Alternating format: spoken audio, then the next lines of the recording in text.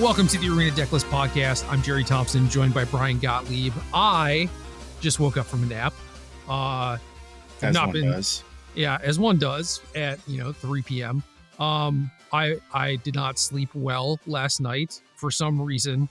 I was very, very tired, but just like couldn't get to sleep, And then I just got to the point where I was exhausted, but couldn't fall asleep and just in a bad mood.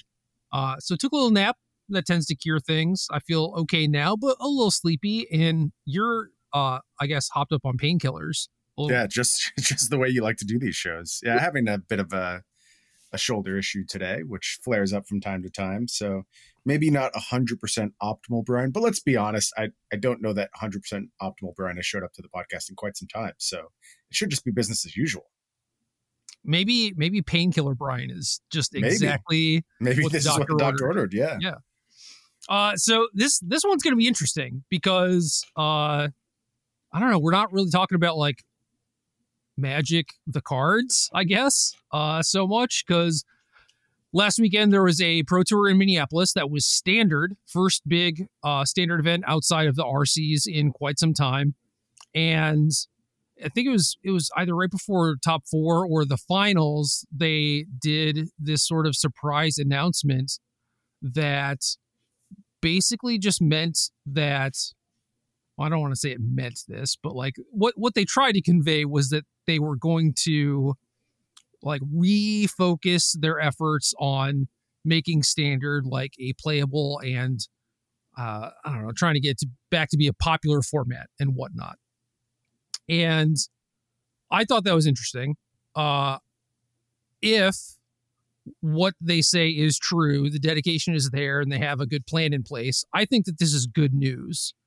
The thing that struck me as somewhat strange with it is I know that that's normally when they do those sorts of announcements, but the timing is just weird to me because if what they wanted to do was in this instance, standard is going to be 3 years worth of sets instead of 2, which means that they're not rotating. I feel like if they announced that before the Pro Tour, people would be more interested in the Pro Tour, right? Oh, good point, Gerald. I hadn't considered that, but I agree with you. That makes a lot of sense to me. So that was kind of weird to me, but I don't know, like, because they sat down and they had that announcement and I was like, oh, like this actually matters a lot more. Like this tournament matters a lot more than it did 5 minutes ago or whatever. And then I was just like, why are they doing this now? Like, granted, the numbers for the event were not bad. Yeah. And it wasn't one of those very suspicious looking spikes where it's like, okay, this seems like there's some sort of view botting going on or whatever. Like it did seem authentic, right?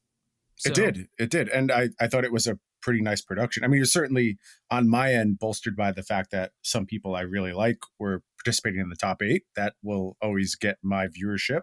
And I had some horses Kane. to root for. Yeah. Kane. Autumn as well, of course. No, of course. Always a fan of Autumn, but they both put on some really excellent performances. And for Kane, kind of like a breakthrough performance, right? I remember telling them just years ago, whatever you want to do in Magic, you will be able to do. And this was after Kane had a really unfortunate scenario at a Pro Tour years ago where actually slept through day 2 through really no fault of their own. And, was down. And I was just like, you will do whatever you need to do in this game. You will be great.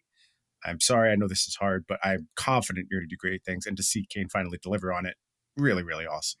Yeah, agreed.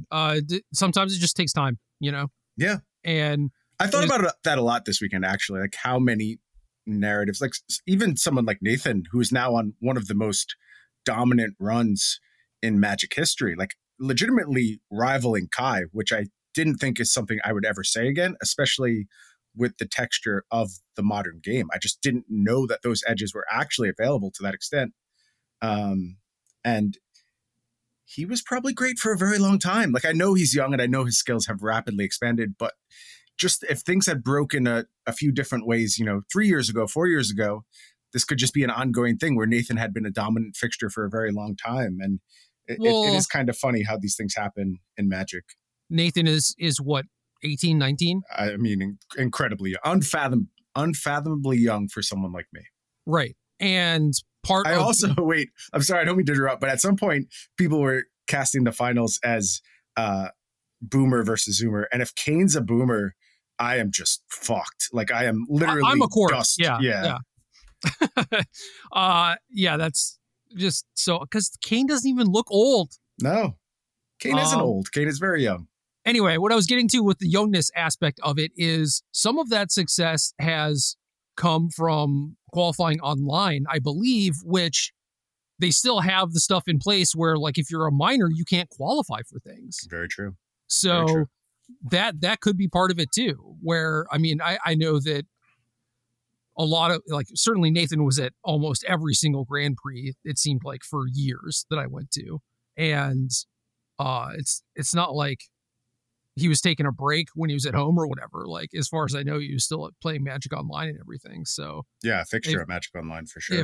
If half the way that you engage with Magic you can't qualify off of, like, yeah, I mean, that's probably why this took so long. It was probably a small part of it, at least. Fair enough, yeah. But also now has like a very talented team to work with as well. Mm-hmm. That always helps.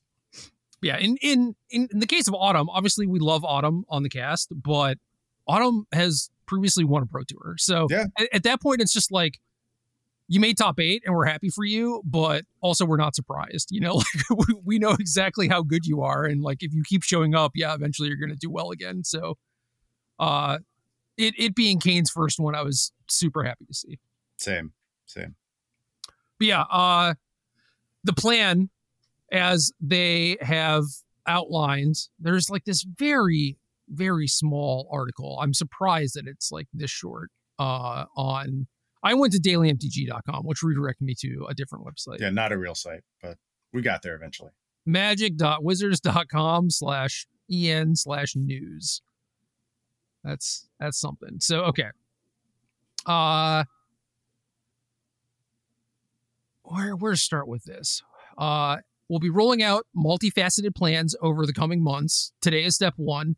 That step is that we're going to extend the life cycle of all cards in Standard by 1 year, starting with the current Standard environment. Sets will rotate out every 3 years rather than every 2 years. This is very funny, given our cast last week, which got released late, by the way. It came out on, I don't know, maybe Tuesday. So just a couple days before we're recording this. And so we were actually heavily talking about, what's supposed to happen with Standard. We're about to do a rotation, the ubiquity of cards like Fable of the Mirror Breaker and Bankbuster. And so we ended up putting out this incredibly out of touch, out of date podcast, which is very funny to me, actually. But now it gets to function as kind of a time capsule. Yeah. Normally you dig those up after like 10, 20 years, but no, just the next day. Article goes on to say, extending Standard will give current Standard cards more longevity, will allow mechanics and archetypes to be more effectively built on over time, and it gives us stronger tools to create an environment where decks are more colors and mechanic, like green-white toxic or blue-white soldiers, and less mid-range. We believe this will give Standard more stability, more vitality, and strengthen it for local game stores. Man, where do you want to start, Brian? All right. I think as a threshold matter, I need to say that I think this is a good call. I think on the whole, this is very, very important for the long-term health of Magic. I think this is something I've personally missed a lot.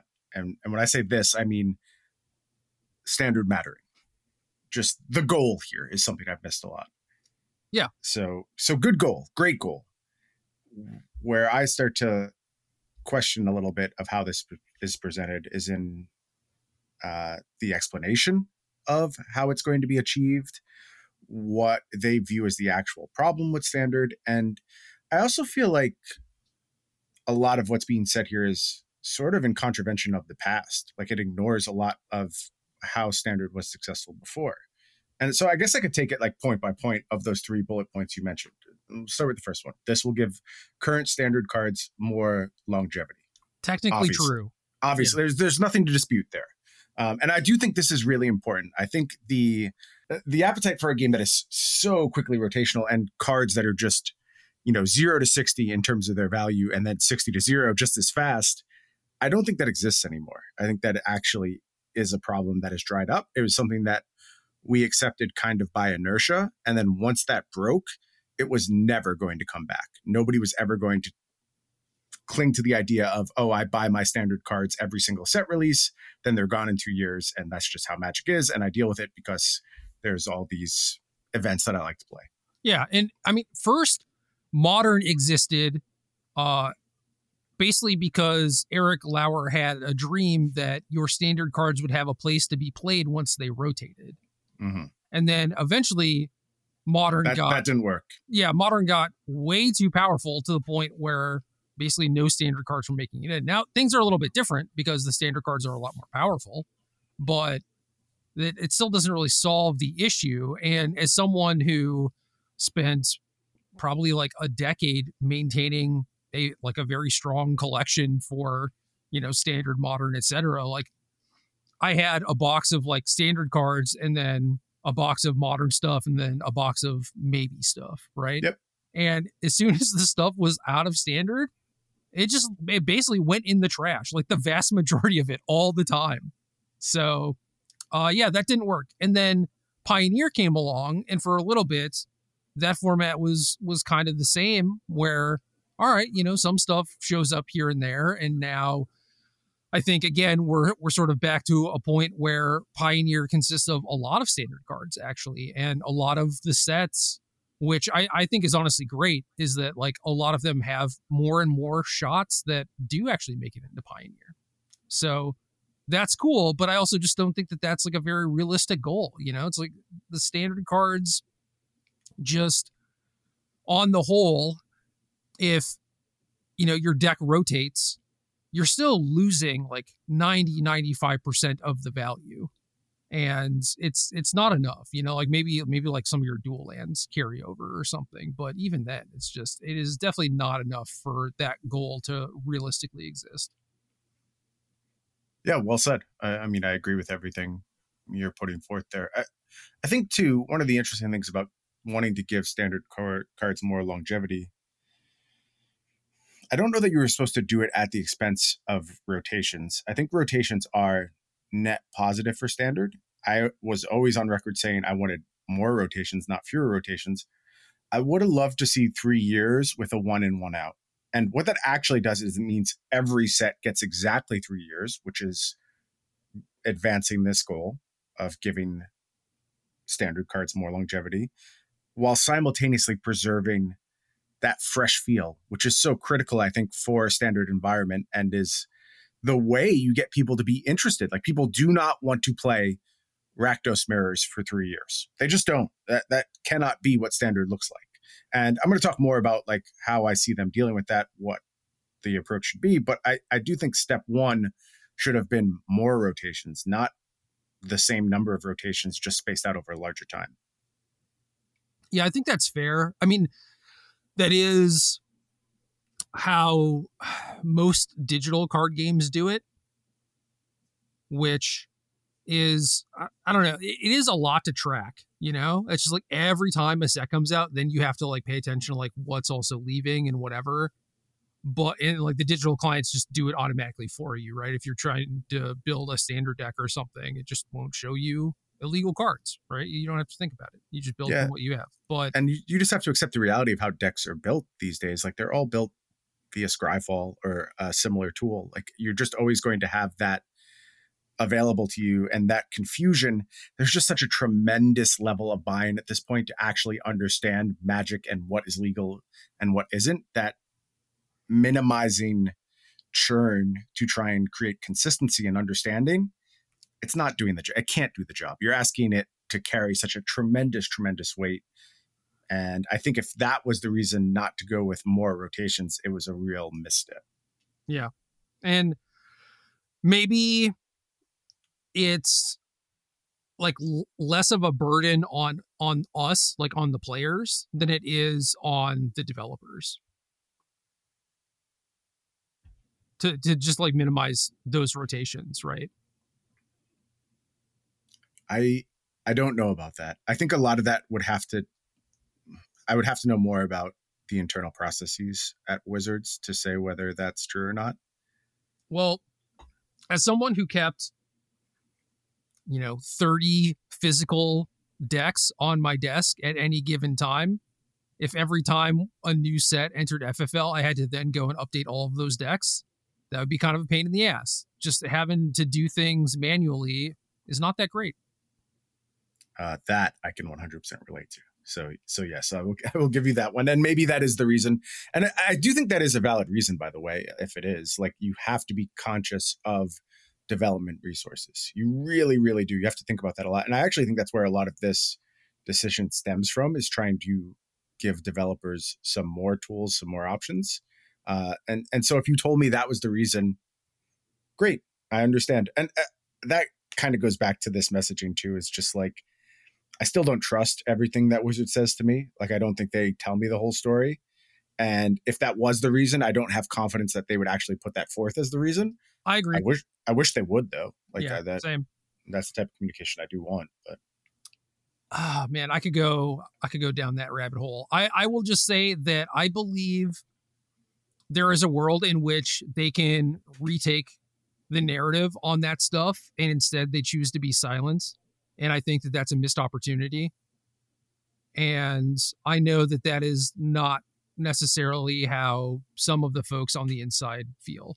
Like, they feel like the more information they share, the more chances it gives people to like basically attack them on Twitter. And obviously they want to do everything in their power to just not have that happen, because that sucks. It does suck. But I was literally having a conversation very much rooted in this the other day in my job, and I'm going to try and think of how to relay the story without getting into specifics.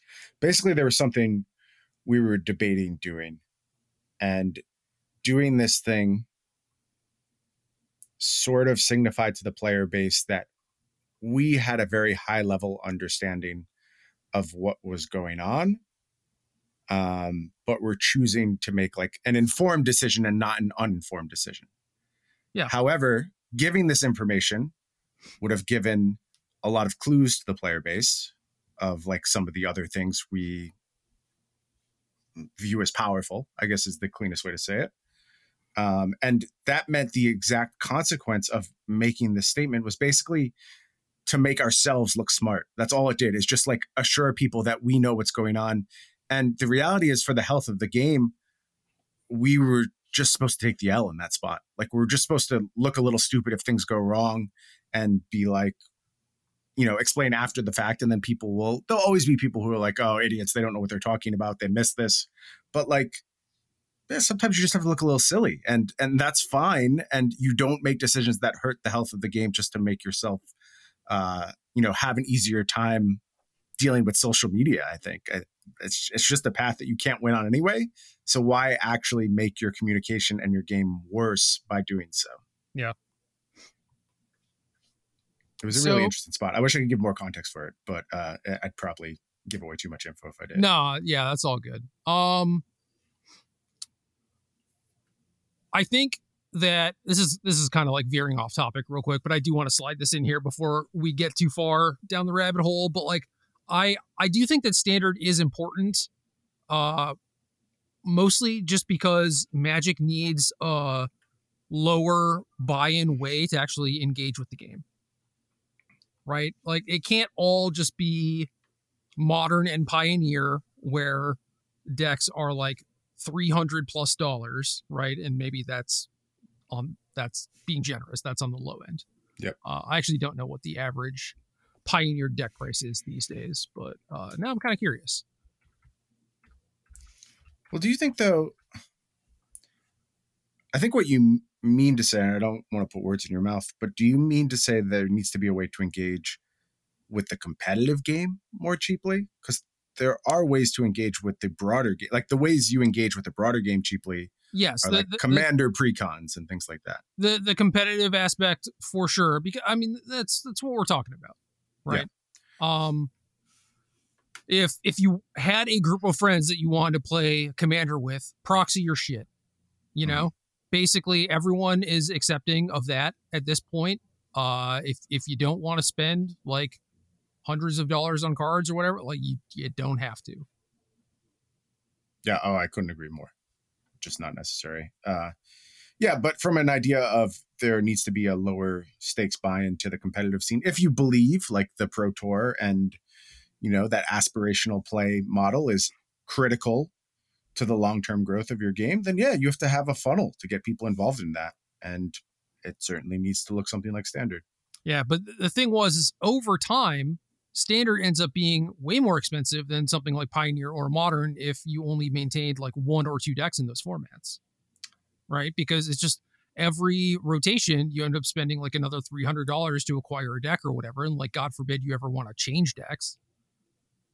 Yeah, I know that there's like when there was a very highly competitive Standard scene, there were kind of like rotational purchase players, which I think was actually a huge part of game store strategy, at least around me, the way our game stores worked before Commander popped up, was just like there was this entire group of players who couldn't afford to keep a full Standard collection.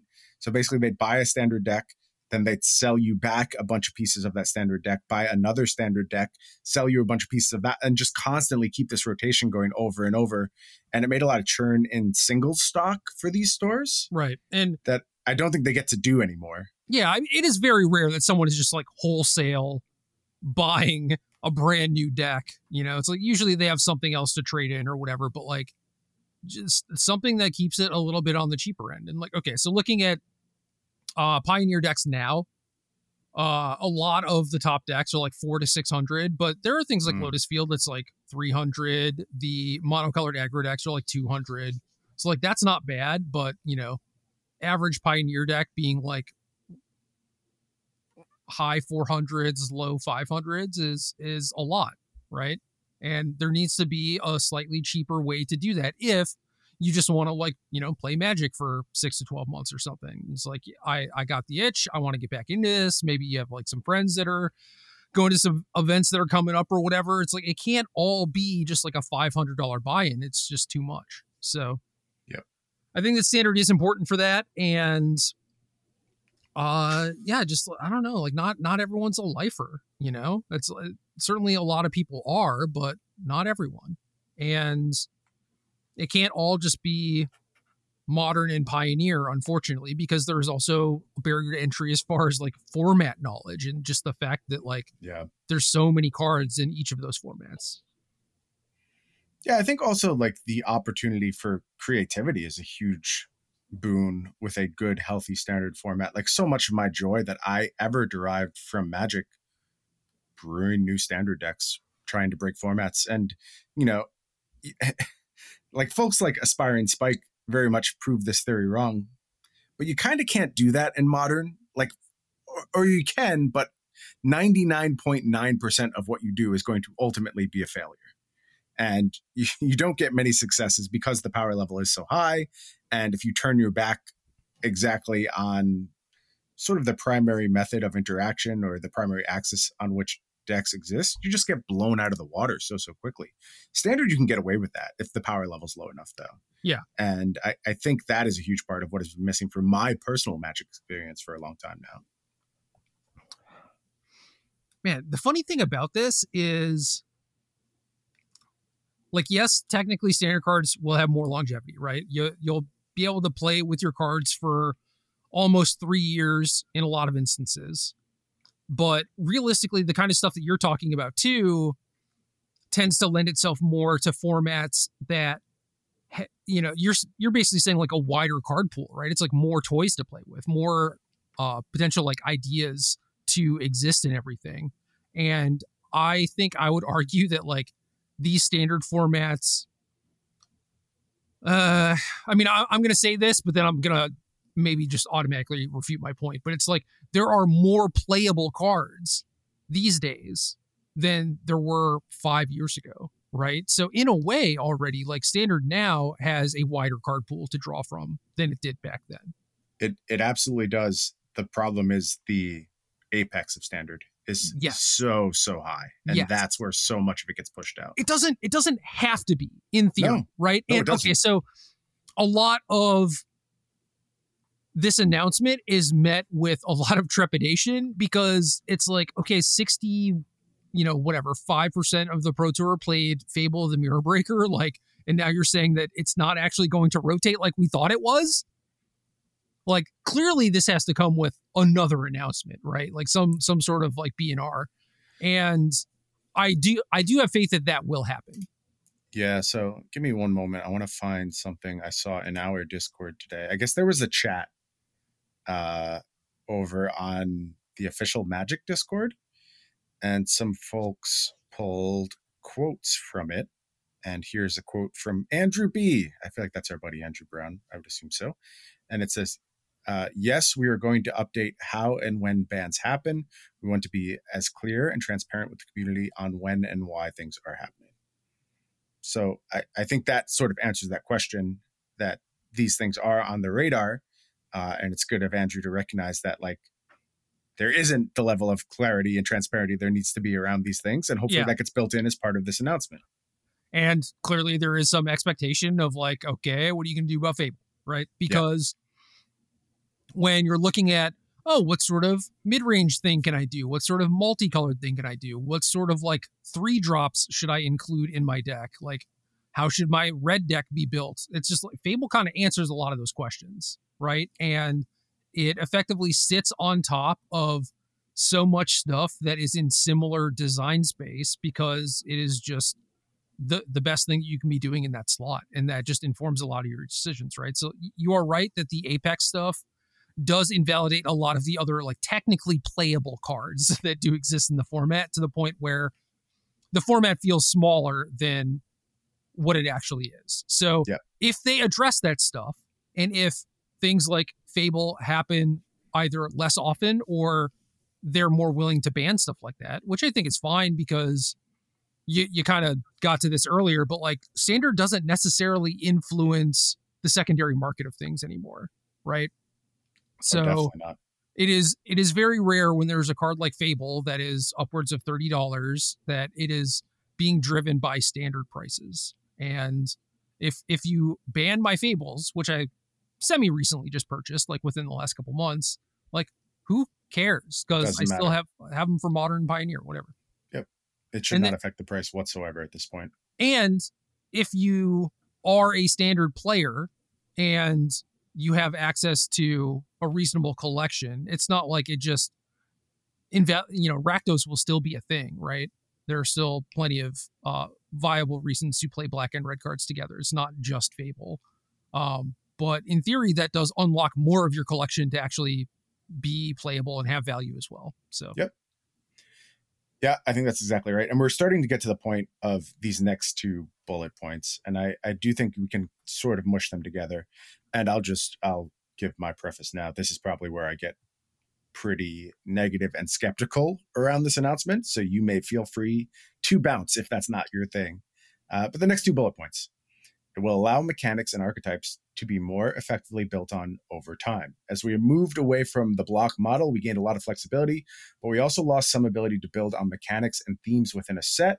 With a longer window, we can find more opportunities to build up or revitalize archetypes. Coupled with the point above, that can lead to more diversity, longer lasting archetypes, and enough competitive churn to keep players engaged. And I'm just going to hit the second point as well. It also gives us stronger tools to create an environment where decks are more colors and mechanic, like green-white toxic or blue-white soldiers, and less mid-range. With a larger card pool, the format can handle bigger swings with entire decks seeded at once. Can I nitpick real quick? Please do. Color plus mechanic, and then they name blue-white soldiers. The blue-white color pair for March of the Machine is Knights. And there's like, I don't know, 5 cards that do things relating to Knights. It's like, that's not a mechanic. No, it's not. Good nitpicking. I approve. In this instance, like, tribal constructed deck, that rules, right? But just it's just one of those things where I was like trying to figure out what the archetypes were without reading anything, right? Just from like going over the card list. And I was like, I don't get it, because there's very few cards, especially at lower rarity, that actually like mention like, oh, if you have knights, do X or whatever. And to the point where it was like, I didn't even realize that some of the things like were knights or were not knights because it just wasn't on my radar as a thing that I needed to pay attention to. Yeah, not something you needed to care about. Sure. So I was just like, what? I don't know what the hell happened there, but they're like the AsFan for Knight Matter stuff, like the blue-white mechanic, it almost non-existent. It's wild. Anyway. All right. So these 2 points, I think they're mostly bullshit. There is something to the idea of like allowing mechanics and archetypes to be more effectively built over time. Kind of like the development timing is such where like you'll see the first application of these cards in standard, but like basically just as you're probably designing the ones that'll be on the tail end of standard, if I were to guess my timelines appropriately. It's basically a year of lead time, right? So if something comes out in set 4 and then gets released, by the time you can start addressing that will be like set 8 by the time stuff rotates. By the time that you see it like actually in the wild and can determine whether or not like, oh, that didn't hit as well as we thought it did. It kind of like needs this effect. We overlooked it. We would really love to put something in the next set. Well, by that time, like your thing is going to rotate out. Yeah, I also like agree with you on the dev side. I don't know if that is the same on the design side though. Like I don't know how much further design works in advance than dev does. Yeah, but if you're talking about like seeding decks for constructed, design doesn't care about that. Shouldn't they? I mean, I guess I don't. Again, I don't know enough about how things work on the Wizard side, so maybe they're just trying to make dope Magic cards, But it's like whether or not something's like a 4-mana 2/2 or a 2-mana 2/2, and is therefore like able to play pretty well in competitive standard or Pioneer or whatever. It's like that's not a decision they make. Yeah, but I'm looking at kind of on a broader scale where like we'll just keep it very simple. Like you make soldiers in a set and then you expect soldiers to be like a standard thing, and soldiers don't matter in standard. So you make the decision to go back to soldiers in year 3 of standard and finally boost that archetype up. That has to come from the design side, right? Well, soldiers is a weird thing because presumably there's going to be enough small ones and enough reasonable payoffs. Yeah. So have something more narrow than that, like toxic or something, Again, small creature deck. It's like, yeah, hopefully there should be enough pieces here. But like, what would be a good like playable mechanic? Even stuff like the enchantments. They're like, all right, let's make a bunch of like 1 and 2 mana creatures. Like this is how we're going to do enchantments in this block or whatever. Yeah. Yeah, I guess this only applies like really hard for the most parasitic things possible, right? Like things that only work with more of the exact same thing. Right. And I don't know. I feel like even when energy kind of comes to mind. That's exactly where I was going to go. When design concepted energy, did they care whether or not that would show up in standard? I don't think they did. I think they were just like, here's some stuff that does some stuff with energy. And it's like, if Whirler Virtuoso was a 4-mana, like 3/3 or something, 3/4, like would they have cared? I don't think they would have cared at all. So like it is development's job to be like, all right, we need this to be a little bit more aggressively stated for limited and then also maybe constructed. Although Whirler Virtuoso is probably a bad example because I think that was the one where they're just like, oh, we didn't even try this in constructed. Yeah. But it's stuff like that where it's just like where did Attune with Ether get concepted, right? Do you think it was design or development? Oh, that feels like design to me. I kind of feel the opposite. Really? Yeah. I feel like Attune was exactly the sort of enabler that you would only come up with after playing games with like a 26 land energy deck that didn't have enough ways to generate energy. It was like, okay, how do we, get something a little better in here, a little bit more efficient, a little more like constructed focus. I think like that is likely where it came from to me. Like I understand that, yes, design could just like nail that one or whatever. Like they could come up with it, but like the role that it feels so much more developer-y than I think I probably bring a lot of bias into these questions with like how I do things in my own experience. right, because you're designing, but you still have an eye for dev and your constructed formats and stuff. Yes. And I'm telling you that, like, I feel like you ask the vast majority of designers, at least, when I was around, and like a lot of those people are still around, it's like, do you know what decks are in standard? They would have no idea. Interesting. Very interesting. It was always the developers that were like going to F&M, not the designers. Yep. Yeah, I could see that. Anyway, talk more about these mechanics. Yeah. So allow mechanics and archetypes to be built more effectively over time. There is sort of a shift that has changed how these things can be done in terms of getting away from the block model. But they achieved these things so successfully in the past.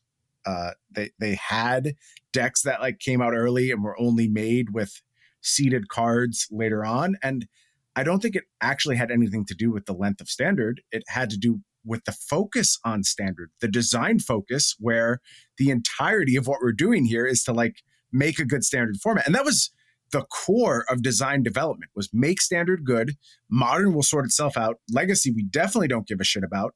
Like, make standard good, make limited good. That's what we're here for. That's what we're doing on the dev side. And when that was the focus, you delivered on it. And so the idea that like both these archetypes being built over time, or the opportunity to create an environment where decks are more color and mechanic rather than mid-range, have anything to do with time, is a complete fallacy to me. They have to do with focus on the format that you care about. Like, what is your primary goal? What is your primary seller? In this case, it's still Commander, and that's not going to change. And if this sort of new setup doesn't come in with the goal of getting Magic cards back to the place where they don't do 20 things, where they don't just generate pieces of cardboard all over the place, then this is going to fail. It's not going to do anything. And it all comes back to the thing I've said a million times about specifically Fable of the Mirror Breaker. And I feel glad that we can bring it back around to that card specifically, because it is the poster child for a problem card in Standard, and deservedly so. But if you get rid of Fable of the Mirror Breaker, there's a million other Fables out there. Like, just the same exact card that is 10 pieces of value. Restoration of Aganjo can step up and be exactly that card. Wedding Announcement. Like, all these cards are just, there's so many pieces of cardboard in one that it doesn't actually matter which one of them is the focal point. This will always be it. You will always figure out how to generate the most cardboard if you keep designing cards in this fashion. It doesn't matter how much you want to see things like green-white Toxic or blue-white Soldiers. Things will always be mid-range if these are the type of cards you are designing, and it has nothing to do with how big the standard card pool is, how much time you have, how much you can reset an archetype and seed it for the future. This is all about where your focal point lies. And unless your focal point shifts back to standard, which is the only thing in this announcement that could have been like, oh shit, they get it and they're going to bring this back 100%, would have actually driven me to embrace their goals wholeheartedly, believe what they were doing. They have to say, we are now designing our flagship sets with a focal point on standard. If they did that, then I would believe in this goal. But everything else, it just feels like lip service to me. And a lot of it is rewriting past history, denying the fact that we used to be able to do these things with, color plus mechanic very well. We used to have aggro decks. We used to have pure control decks. Like, all these things existed, and it had nothing to do with the size of the card pool. It had to do with the cards that existed within that card pool. Yes, but okay. I think you're kind of merging two separate points in a way that does make sense, admittedly, but like, the fact that Fable exists, I think that the optimistic version of me wants to look at it like, oh, there's like underlying tones here that, makes me think that they know that that's the problem or whatever, right? And I'm not convinced, but assuming that is the case, and there are fewer Fables and then again, like this announcement is kind of weird because I don't get why you wouldn't just rotate now and then be like, all right, it's like 3 years from here on out or something. Mm-hmm. But like if they recognize that was a problem. But anyway, the 2 points that I think that you're merging are the Fable problem and the being able to seed stuff. Like I agree that one supersedes the other, right? But that doesn't mean that there weren't struggles with the ability to seed things in the past. Like I said, something comes out in set 4 or whatever, or even like take this as an example. Cons of Tarkir. Yeah, I was going to ask, can you define the past? Like what era specifically are we talking about? Yeah, so Cons of Tarkir is set 1, right? And when we were working on that set for, I would say, a majority of it, Temur was probably the strongest wedge for standard, at least based on our perception, right? But then like some stuff gets nerfed, some Abzan stuff gets buffed, Anafenza and Siege Rhino switch places, Siege Rhino gets like this last minute buff. We missed some stuff in testing also. Like a lot of things had to like happen and change in order for things to like swap dramatically. And we certainly did not realize that at that point, like, okay, Abzan was the best by far, right? So then even after Abzan wins PT1, it's not until like set 3 or 4 where people are like, God damn it, we are sick of Abzan, right? Yep. And then at that point, if you're like in a development cycle for a set, you're like, oh, we need to like get something in there to help fix this or like bolster other archetypes or maybe bring back some of like the Temur cards or like buff Jeskai a little bit better or whatever. I mean, like the plan for all of that was to basically have a lot of ETB tap lands and no 2-drops, which incentivized people to play 3-color stuff. And then as time went on, you introduce stronger like 2-colored and multicolored stuff so that the 3-color stuff slowly phases out. And then at the very tail end of that 8-set standard window, maybe you introduce some seeded stuff to revitalize the 3-color things. Just as like a last throwback, a last hurrah before they rotate out. And I think that plan was rad. Yeah, it's cool. But the way it played out was just like, Abzan was good the entire time, right? And that basically sucked. And if we wanted to fix that, it basically would have had no impact whatsoever because not only are we not seeing that Abzan is still like the best deck in like, set 5, set 6, where it's like at this point it should be kind of like phasing out or whatever. At that point, if we want to do anything about it, it's not going to actually get released into the wild until like Abzan is rotated out in the first place, you know? Yep. So like that is a real problem. It is definitely a real problem. And it's just like hand waving that problem away by saying like, oh, well, like you're still building, cards like Fable or whatever. It's like, it is true, but like it kind of undermines the fact that like it is a problem to begin with, right? I agree it's a problem, but I don't actually think this solves that problem. And let me explain why. So the scenario you're describing, it's better than nothing. Maybe. Which is a I don't low even bar. know if that's, it could actually be worse than nothing. And let me explain how I think it could be worse than nothing. So we're in the scenario you're describing, and now you're in a 3-year standard. And now you do have that time window. You know Abzan has been a problem for this whole time. And you're able to seed for sets 8 and 9 really good either anti-Abzan stuff or, you make 2-color decks better and push them out. And that is now a reasonable timescale. Is that kind of like how you envision this would have played in that scenario, like giving that extra space? Yeah, I mean, it gives you the opportunity to do stuff like that, but yep. I don't know. I mean, there's also, you have more to play with on the timeline where it's like, granted, Theros was the block beforehand and Theros mostly sucked ass. So it was like, assume that Theros was like a Ravnica or something, right? Like something cool that people actually liked. And it was like, oh, well, around this time, like we'll, drop in some seeds for that old stuff, right? Mm. You have more to play with on that timeline as far as like ensuring that there is churn versus like, well, we overshot on this one archetype.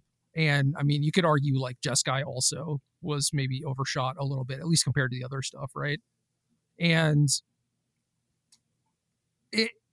the way that we had it set up, it was just like if you overshoot, it's just such a disaster, right? And I think that a lot of that stuff you can also look at where it was like, Delver was so bad that eventually like Thragtusk came out and like Cavern of Souls and stuff like that. And it's just like those were a problem for 2 years because they had to like look forward to solve that problem versus like constantly just buffing the backup stuff. It's like now you sort of have this buffer where if Cons is overpowered and you miss the mark on it, but you're planning on seeding stuff that came before it, you have an opportunity to sort of like play around the fact that you overshot it. Does that make sense? It does. But and again, this is all theoretical, right? Like I am also on your side where it's just like it feels kind of like bullshit to me. All of this does. I think even if you achieve this theoretical goal, though, let's talk about the time frames we're covering here. Like in this scenario of Abzan being too good, you're asking me to play a standard format where Abzan is too good for 2 years, and then in the third year, there's a reprieve. If you nail it. So if Abzan is set 1, I don't want to address it in set 8, right? Like yes. either want to ban something or hopefully by it being a wider timeline that on like set 5, set 6, you can do something that seeds a thing that came before it. Because when it's 2-year rotation and set 1 has like the powerful thing, then you're just stuck with that. You have nothing to seed, right? Yep. Maybe you can achieve that. But the reason it could theoretically be worse than nothing is if you try and achieve that and you're so focused on that goal, like we're going to do this, we have this coming, and it's going to fix this thing. Now you don't act on the problem, which is Abzan and has now dominated standard for 2 years, and you let that actually drive your player base away because you have this kind of grandiose plan where you think you are smart enough to solve it through this longer format, and you don't just ban something. No. And that's what probably needs to happen in that spot is you just ban something and sort the format out. So that Abzan era was also kind of similar to this one, honestly, where Rakdos was the biggest thing. Like y'all remember Meat Hook Massacre? Like that was a card that was legal, right? And that got banned. And it didn't really do anything because in theory it was like, oh well, now like aggro's viable, and it's like that all the aggro cards suck. Yep. So it just still doesn't matter, right? So yeah, they did address it in that fashion, and nothing happened, because they just needed to hit more things, right? And I think that Abzan format was pretty similar too. It's like, what do you ban? Like, obviously you could just ban Siege Rhino, and maybe that does it, but like, I wouldn't want to, like, Siege Rhino's iconic and well loved, even if you hate it, it's like you love to hate it, right? So I would want to attack that archetype in a different way, but maybe there just isn't. Maybe you just have to do that, or you have to go after multiple cards or whatever. I don't know. It's just all the cards along the curve were all just so good for that deck, right? Yep. No, they really were. And that's sort of the problem you can run into. I think what it just points to is that this is not the answer. What you actually need is focus on standard, management of standard via probably more aggressive bans. If you're going to continue to make cards like Fable, Sheoldred, Reckoner, Bankbuster, like just get rid of them all. Who cares? Like get rid of them all, make a new format. And I think that's completely fine if you're going to get buy-in to standard as like a format people are participating in. There's certainly issues with like wild cards and the arena economy where this is kind of messed up. But I think that's why you saw Alchemy mentioned, and we always have a laugh at Alchemy, but I just don't even want to talk about that aspect of things. Okay, that's fine. We don't have to talk about it, but I do think there's a reason it's in this announcement, and it is the idea of like, let's set up Standard to be a unique thing. Basically, what I come back to is that these 3 points do not matter. What can actually save Standard is organized play focus, a reason for me to care about Standard via tournaments, a local scene, whatever, just general community investment in Standard, and actively managed Standard format that has a ban list that makes sense, that shows people care about the format, that are interested in keeping things fresh, that is interested in, preserving people's investments, interested in making more of the card pool viable.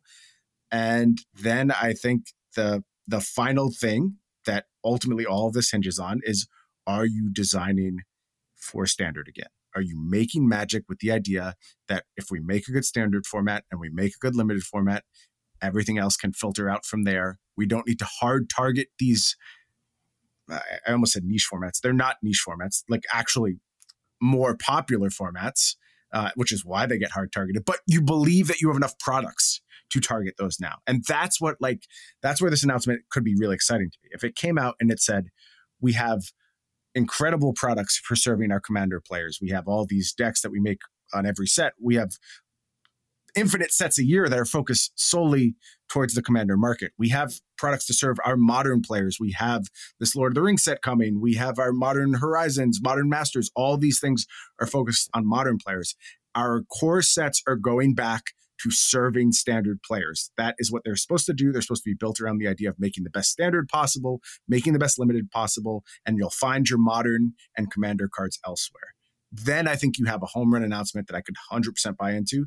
Until you do that, though, it's just all lip service. And they won't do that because there's way too much money left on the table from doing that. Yeah, so they'll never do it. I do agree with that. I do want to be clear that I do think that they have been still designing sets with Standard in mind, but you are right in that there are other goals that have superseded that, right? Yeah. I mean, you can't look at the number of legends that are presently legal in Standard and say that there's not a shift. There is literally a Legends tribal deck.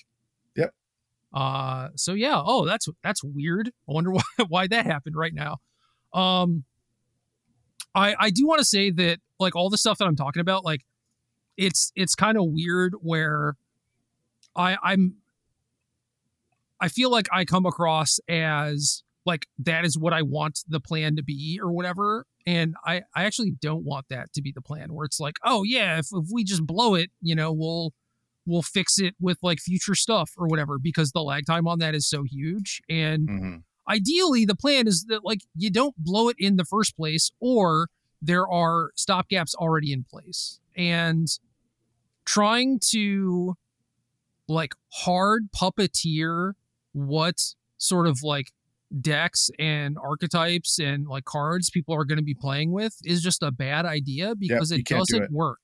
No, I agree 100%. And dude, I was so dumb back in 2013 when I worked there, right? But this is one thing that I think I got right, which was all I really wanted to do was to ensure that Standard had a relatively flat power level, and to make sure that there was like a bunch of fun stuff to do. Mm-hmm. And then make hopefully a sandbox for people to play in. Yeah, hopefully that just sorts itself out. And if things happen where there is like a Fable of the Mirror Breaker, or there is a color combination where it has the best disruption, removal, life gain, threats, top end, it's like, well, yeah, then we blew it in that aspect, right?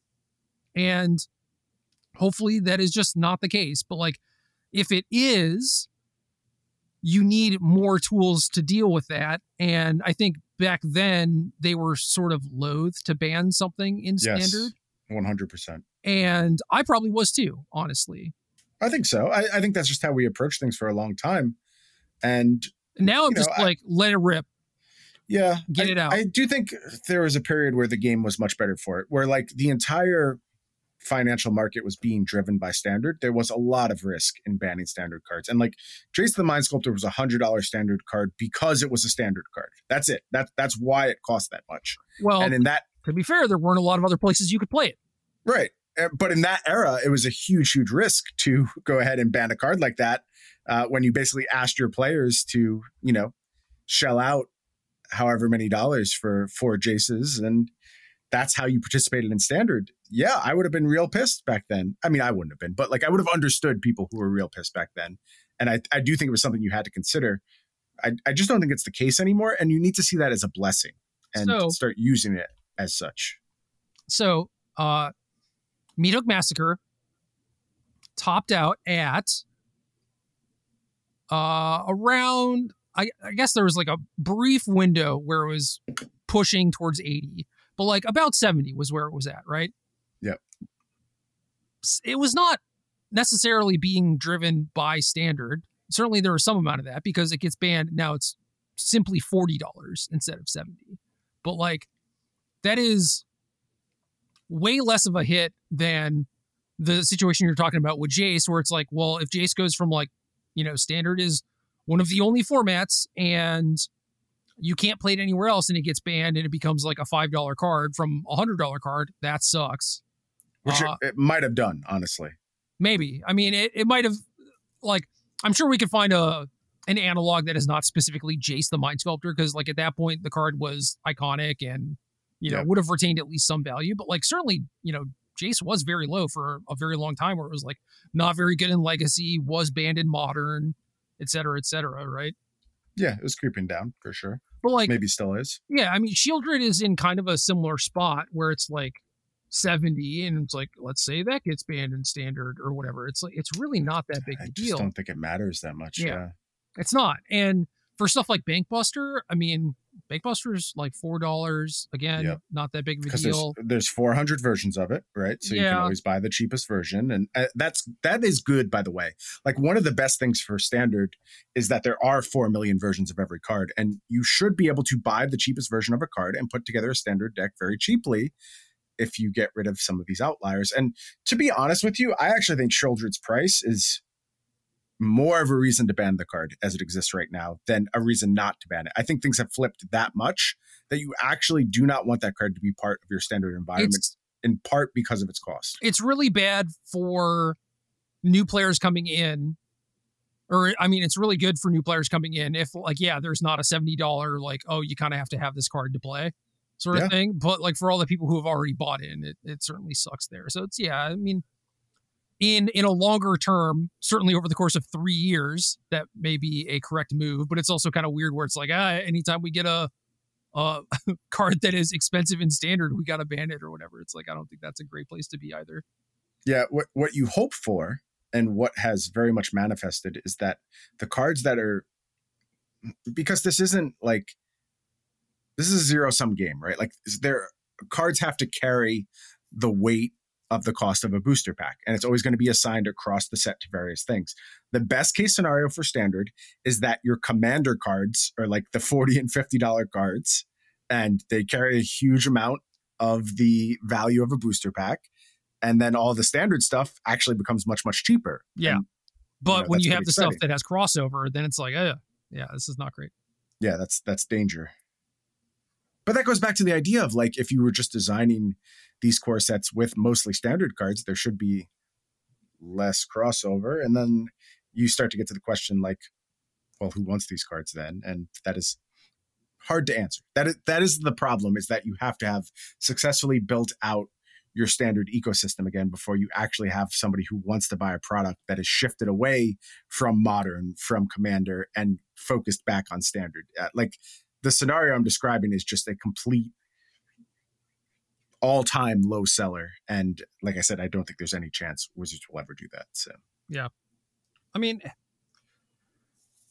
Meathook is kind of the primary example of this, where it's just, I mean, I guess Shieldred's another one where it's very, very aggressively costed for what is very clearly a cool commander effect and like something people will latch onto. And it's like, maybe those should not explicitly be the same thing, or like maybe those should just not be the mythic rares.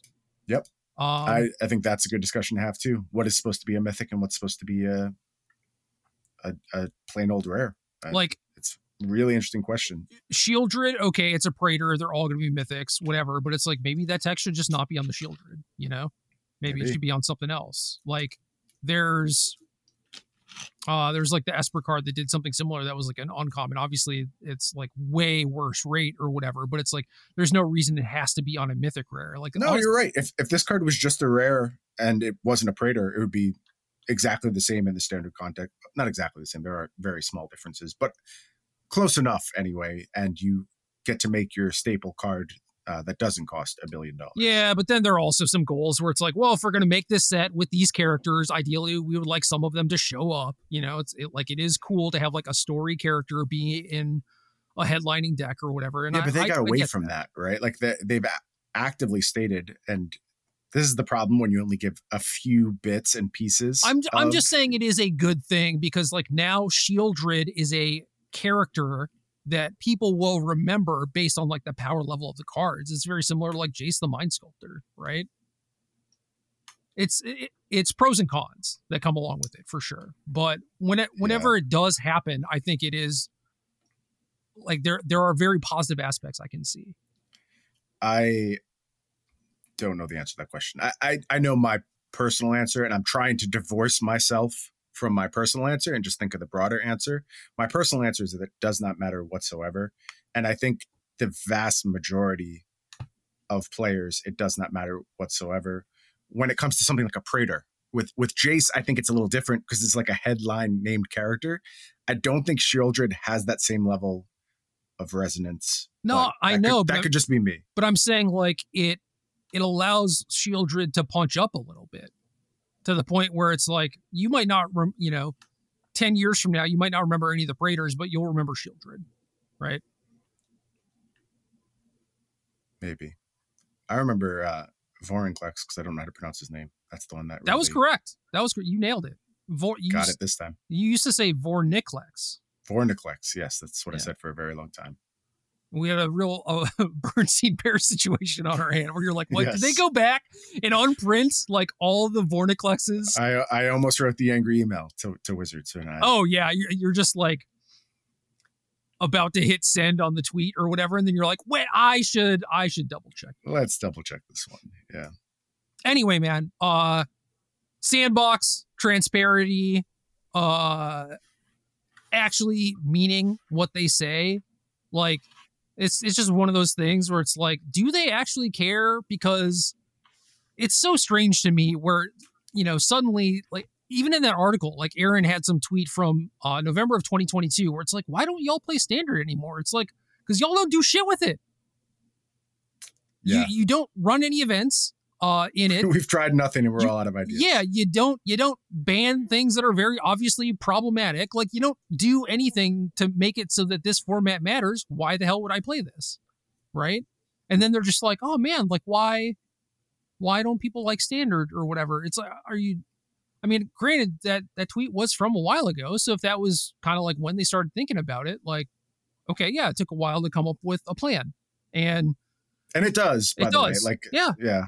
Like you're changing a lot of how stuff works in-house. And also in terms of the development side of things, like it's way harder to keep track of like a 12 set format than an 8 set format and like develop for that thing. Like they're developing for Modern Horizons, for example, was hard as hell because there are just a ton of cards, and it was more cards in the format meant that there were like more decks that needed to be tested and everything, right? Mm-hmm. More decks that needed to be built and just like physically carried around and like it does add a lot. You're adding another 33% or whatever into the thing.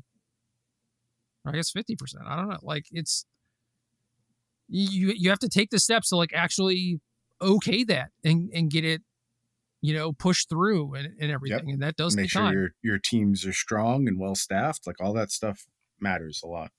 Right. So yeah, maybe it did take like, 6-7 months or whatever to like get an actual plan into place or whatever. But I don't know. I feel like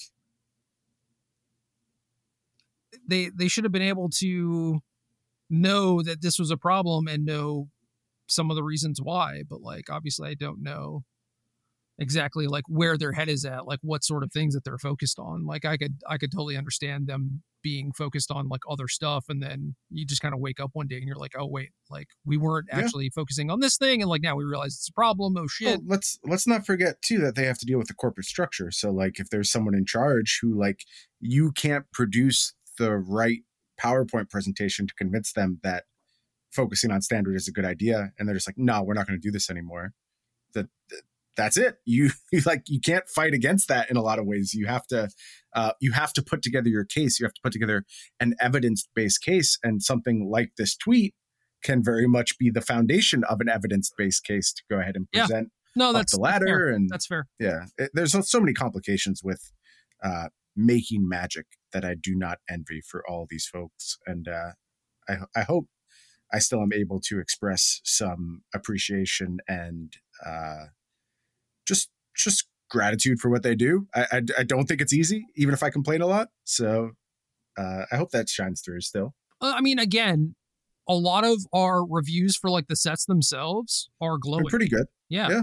And I don't know, man, like the last couple of years, especially of sets and cards, like the cards are cool. They are exciting. And, certainly they have like a lot more text, and maybe there are some outlier problems and everything. And maybe the focus on Commander or whatever is not ideal like it is for their bottom line, but is not ideal for us as people who want to have sets for like competitive tournament formats or whatever. And there's just like a lot of competing goals in place now. And yes, there is. It didn't used to be like that. But like a lot of that is like not the designers or developers' faults, and like they're doing a bang up job despite all that stuff. So yeah. No, it's a hard context to work under. Like it used to be very easy for me to think about how to fix these problems. And, if you followed my writing over the years, you'd see I put forth a lot of, well, why don't we try this, this, and this? It is not easy for me to suggest those things anymore, because I'm starting to just realize how complicated their internal structures are, right, and how complicated their competing goals are. And it's not as clean as do one thing or another. It's just you have to balance all of this stuff at the same time. And I am not at all envious of it. Yeah. Capitalism. It'll get you every time. All right. So end of the day, what do we want from this? What do we like ideally want to see from this? It's just got to be it's got to be wholesale buy-in. It's got to be actual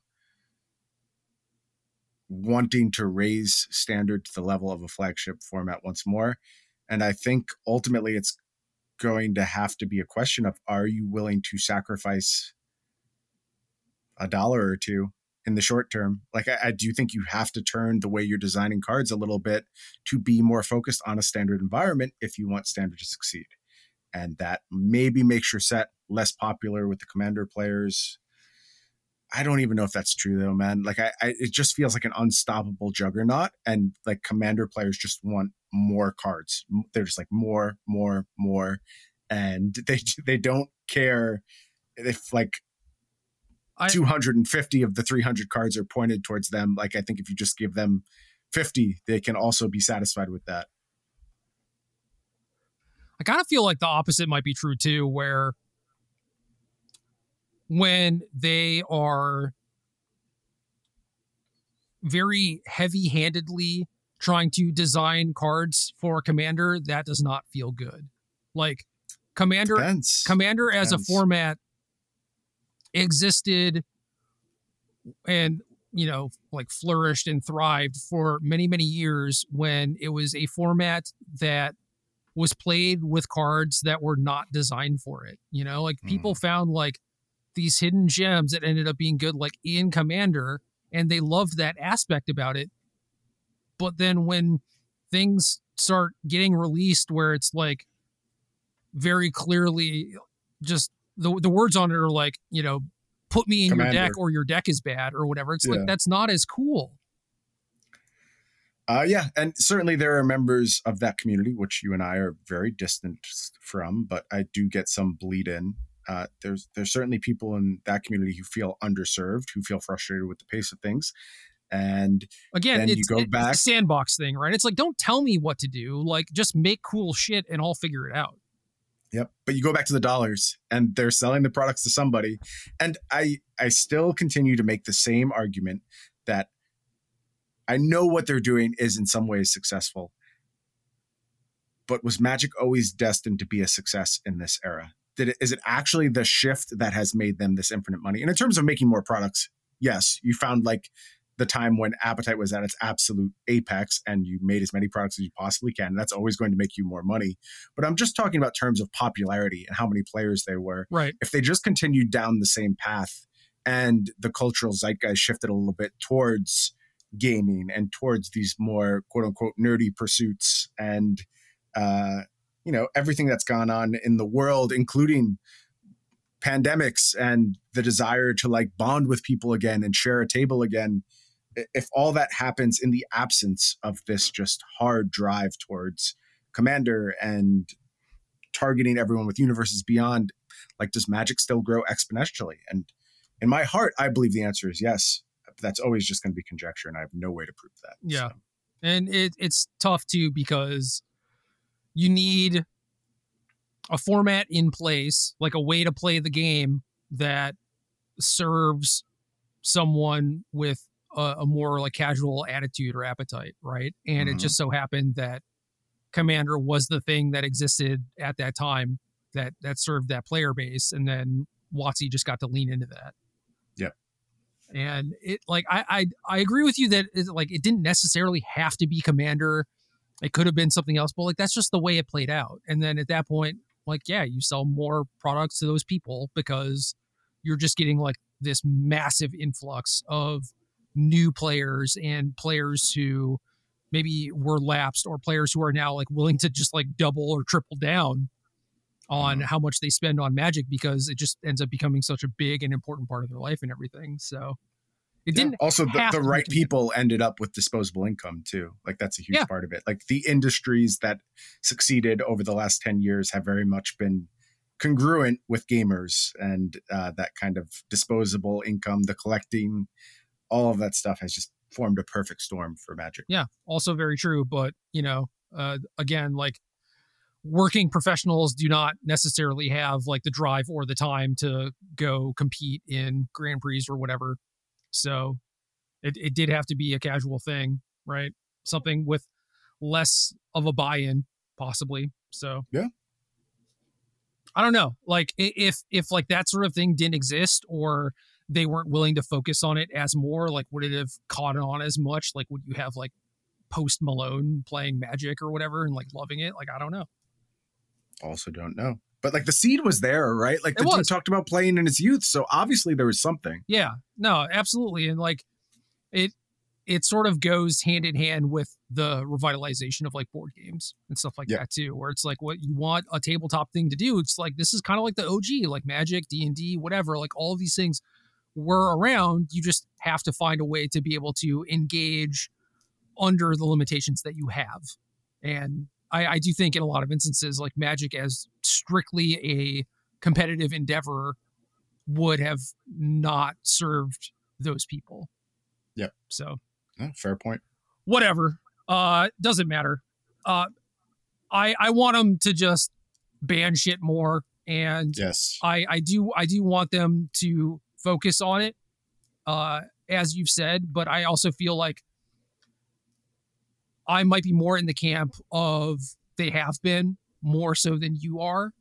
And I think that they've just been trying to serve goals that are sometimes competing with each other, which is obviously not fun and very difficult, but they've been, doing their best or whatever. And I do think that like those goals can exist. They can't both be number one. There has to be some compromise there. Absolutely. And I don't know, maybe there is a world in which stuff like Meat Hook Massacre, if you decide like, hey, this would be a fun thing for Commander and this is the sort of like sweeper effect that we want in Standard, well, it's like maybe, this should not be the case. Like if this is the power level that we want for Commander, but maybe this is not the power level we want for Standard, then one of them has to go, or like there are just two versions. Like put the 3 casting cost one in the standard set and the 2 casting cost one in the commander deck. I don't care, you know? Yep. Yeah, I would be looking at non-traditional solutions at this point for sure. Yeah, I agree with you. Exactly. And there are just a lot of knobs always, you know, there are definitely things that you can do when you are making products directly that serve commander audiences. Certainly you can do stuff like that. Obviously you need to make standard sets appealing for commander players because they will certainly buy cards, and you can do that in ways where you make like some of the funky cards that are good in commander, just like put them in the standard set instead of the commander deck, maybe, you know, like that is also a thing you can do. Like it does look kind of ugly where it's like, what the hell is this thing doing here?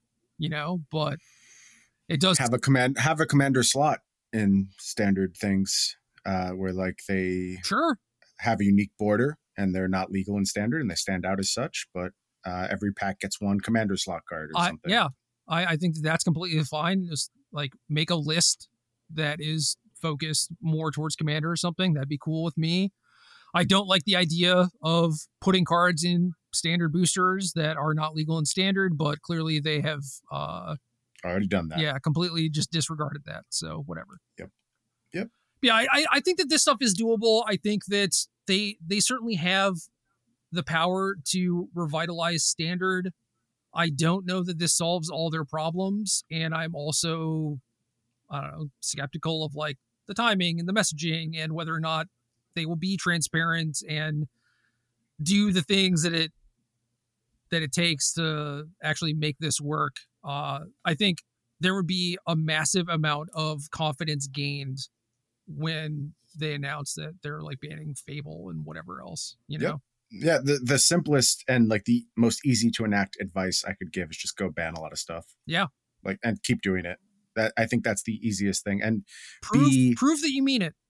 Be transparent, be clear, be direct, discuss your internal processes for determining whether or not you would ban something, talk about potential for unbanning, like all of it. Just lay out as much as you possibly can to your standard player base. That is how you win. I'm telling you from experience, we've been through this. We built that kind of trust from our player base by doing exactly that. And you got to do it from day one though.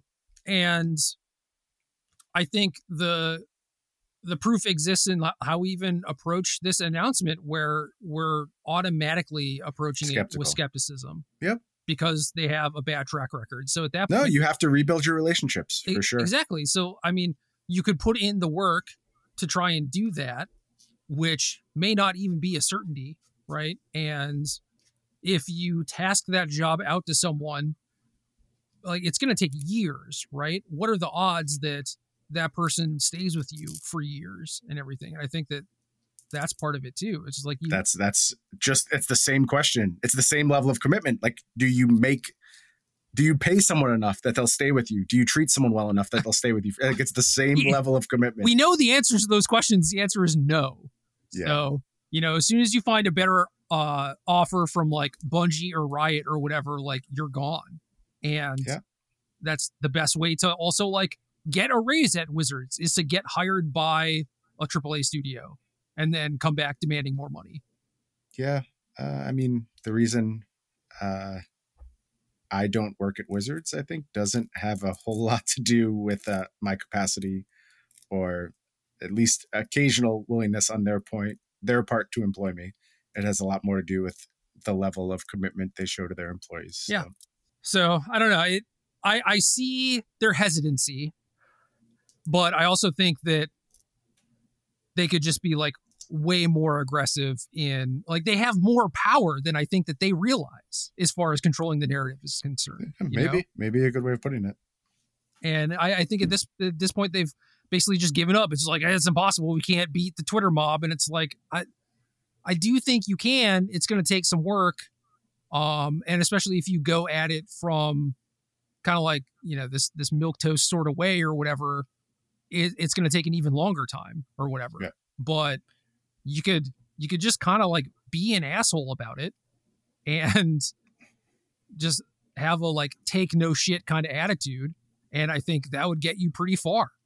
as long as like you are actually being transparent. Like people would figure that out very quickly. You just can't let yourself get like walked all over, you know?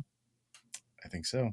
That's a lot to ask from an individual employee. So no, it is, because like they just have to show up to work every day like willing to fight, right? And it's a big ask, you know, for like $70K a year or whatever. It's like, oh God, do I really want to go to battle with Twitter every single day? I would not do it for $70K a year. That's for sure. Yeah, while living in Seattle, also, you know. Yep. Like you can live in Kent if you want, but like that's also not a good thing. Enjoy your 2-hour commute. Yeah. Anyway, closing thoughts. Anything else? No closing thoughts. I wish them the best. I hope it goes well. I would like a standard that I could care about. Me too, man. Because I don't know, that was effectively like where we drove the show, right? Yep. Like the word arena is literally in the name, and it has been a joke for so long. They got us. Yep. They got us. They got us good. Rebrand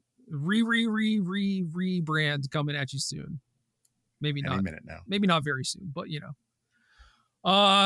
Yeah, dude, I'm right there with you. I want this to work. I want standard to be good. I think Magic needs more than 2 formats, and I think it does need one with a lower buy-in. I think that maybe 3 years, if they handle it well, gives players some confidence that, you know, their purchase will carry them a little bit longer. I know that being more willing to ban things kind of like throws a wrench into that, but I'm telling you, like if people are buying into having like a full standard collection or whatever, banning a Fable and unbanning like 50 cards will feel good, not bad to them. Oh, just real quick too. I think there is a very big difference between banning cards and banning decks. And for a long time, yes, they absolutely. banned decks, and they need to get better at banning cards instead. Yeah, I agree with that. And I mean, granted, I think that's what the meat hook ban was. Yeah, it was. To do, but it wasn't quite there. It's hard. It's really hard to do. Right. But yeah, I mean, at that point, it's like, okay, well, also like ban Fable, and you still have the majority of your investment, right? Like the remaining Rakdos cards are still like a couple $100, right? It's not like it becomes bad or anything either. So whatever, please work. Please. I like being able to cover standard because more happens in standard, it seems like, than in, you know, Pioneer and Modern. Yeah, standard could change week to week. Yeah, or at least just give us a third format to work with. Then we can just like rotate and everything. You know, I think that all of this would do a lot of good, but also like hold standard tournaments. Like what the hell? Yeah, I don't know if that's number 1 or number 2, but they're right up there for sure. It is up there. All right, that's it. I'm done. I hope this did not come across as like too negative or whatever. Again, I think that if you kind of like zoom out, look at it from the bigger picture of what we're saying and how we're feeling, it's like, you know, we do love Magic. We are optimistic about the future and everything. And yeah, just hope that, you know, focus in on like the minutia of like us honing in on like some negative point or whatever, because that's not, I don't want you to come here and have like a bad time or like leave in a bad mood. You know, that's not my goal. So. Yeah. I recommend taking painkillers before you listen to this podcast. You'll be in a great spot. Or taking a nap after, probably, you know, sleep it off. Yeah, that'll work. Game.